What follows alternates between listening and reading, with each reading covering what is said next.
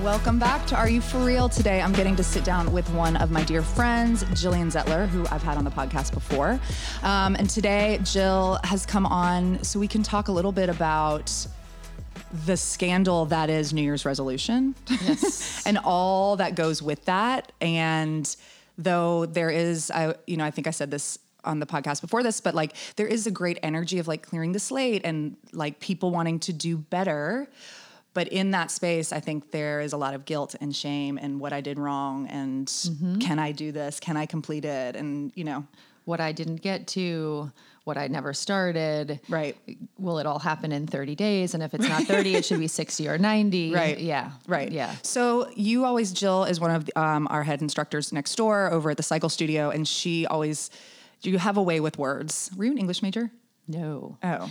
No, but I hated math. So okay. If you gave me, if you told me to write a paper or do math problems, I would write a paper every time. But you have a way of putting things that I'm like, God, I never thought of it like that. But it's exactly how I feel. I just never put it into words. So talk to us about what your take on this is, like what you talk about sometimes when we're on the bike.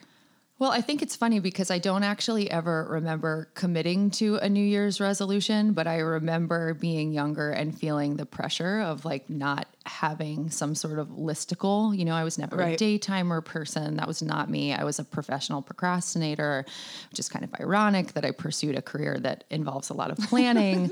But I do feel like one of the things that we talk about in the Cycle Studio a lot is to try to abandon external pressures, right? That space over there is like an incubator to be able to just release things. And at this time of year, especially commercial, mental, otherwise, I feel like the pressure starts to compound and people feel like, oh my God, I didn't get to that.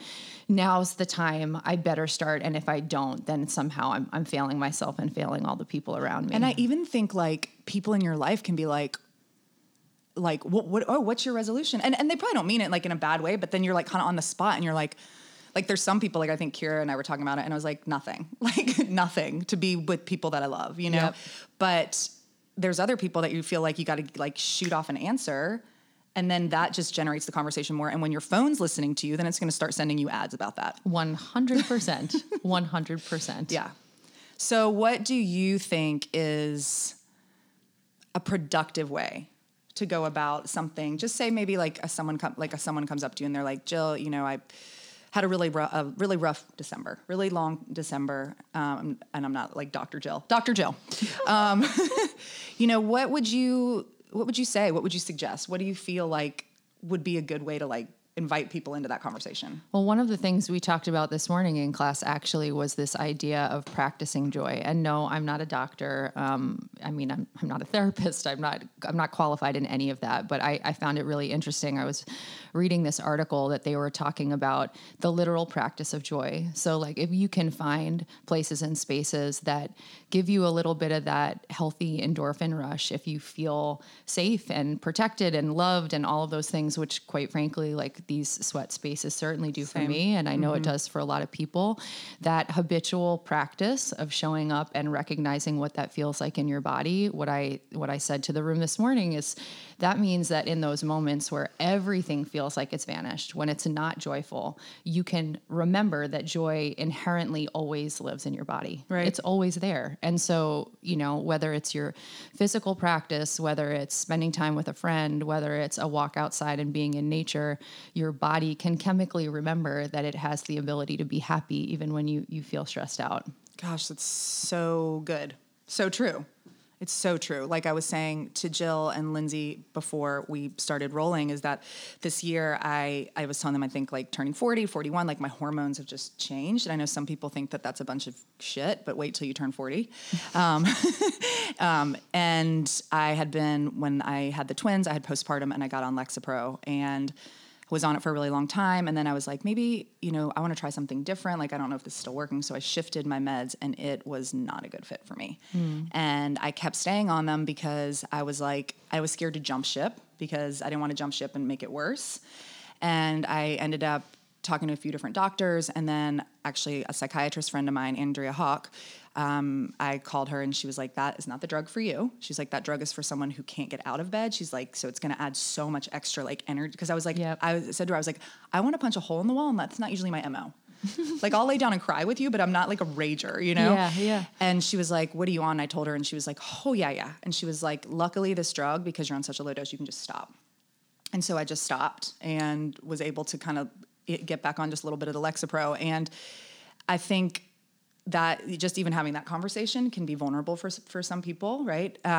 But I think the more that we talk about things, the more that we make things normalize things. 100%. So even if you are like on a journey, maybe similar to me, where you do have to have a lot of tools, you sweat, you meditate when you can, right? You phone a friend, you have somebody you talk to, you take medicine, you know, like it's good to check it in, because if I wasn't aware, I would have been like, well, this is just who I am now. Yeah. Because a lot of people kept saying, well, maybe it's just, you know, just wait, it's the hormones. And I was like, no, I'm going to rage.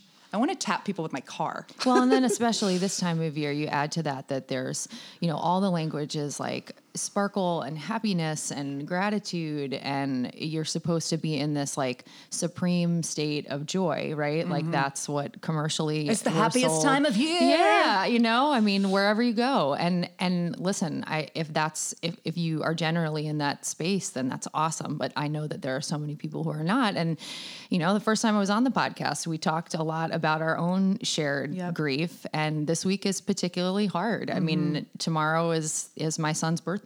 And, you know, he would be 9 years old this year, which is wild to think about. But the thing that I've learned to do over the past 9 years is also to articulate the random moments that feel sad. Yeah. Right. To not like bury it under the surface. And I was like literally sitting at the counter with Spencer yesterday at home, and he turned around washing the dishes, and he was like, "Are you okay?" And I'm like, "No." Yeah. No. In this moment, I'm not. Right. Like, I'll be okay, but I have, you know, I was like, I have a case of the weepies right now. Yeah. And he's like, all right. We turned the music up loud, and I cried for a minute, and you know, but not trying to bury it. Yeah. Yeah. I think that's so valid too. I think that's the thing about mental health, is that we all want to put on that happy face. Welcome. Everything's fine. Everything's fine. Right. You're like shaking. And I say this sometimes in class, and I think this goes for across the board, but like the people that I choose in my life, like my inner circle, I don't care if they completed their resolution and now have a 6-pack and a great ass. I mean, hey, bonus for sure. But it's the people that I can call and be like, I'm in a bind.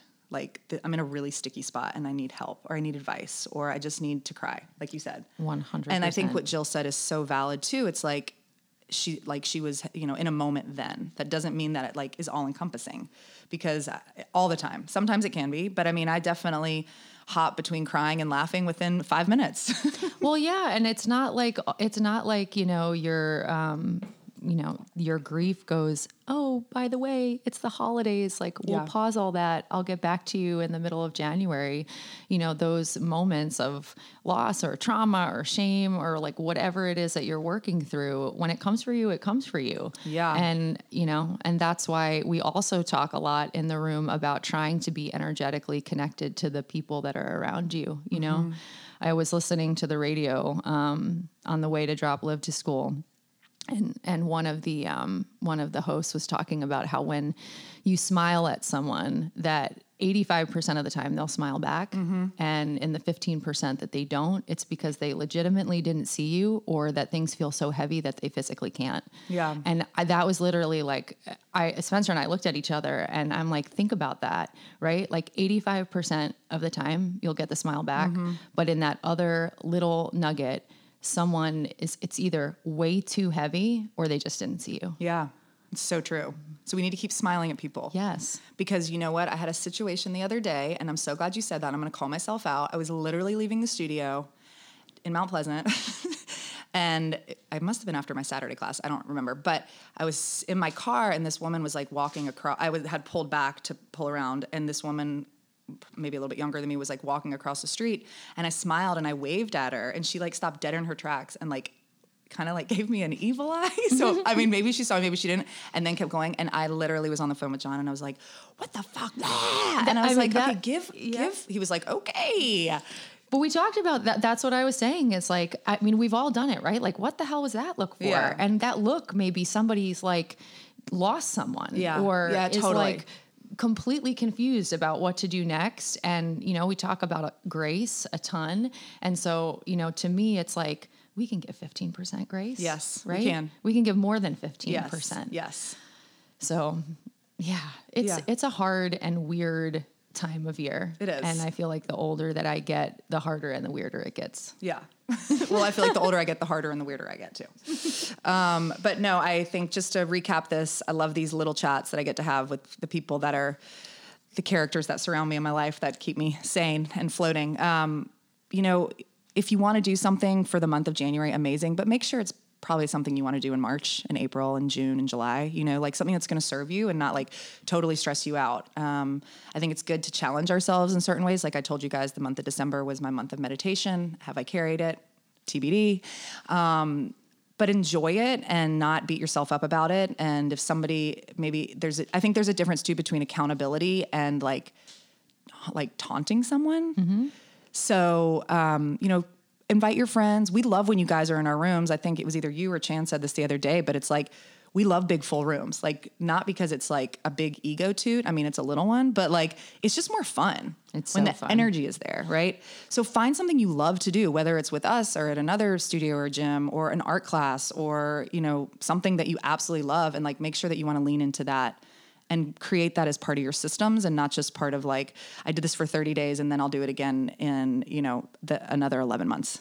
And the feminist in me says that if someone tells you to smile, you can tell them to go take a hike, right?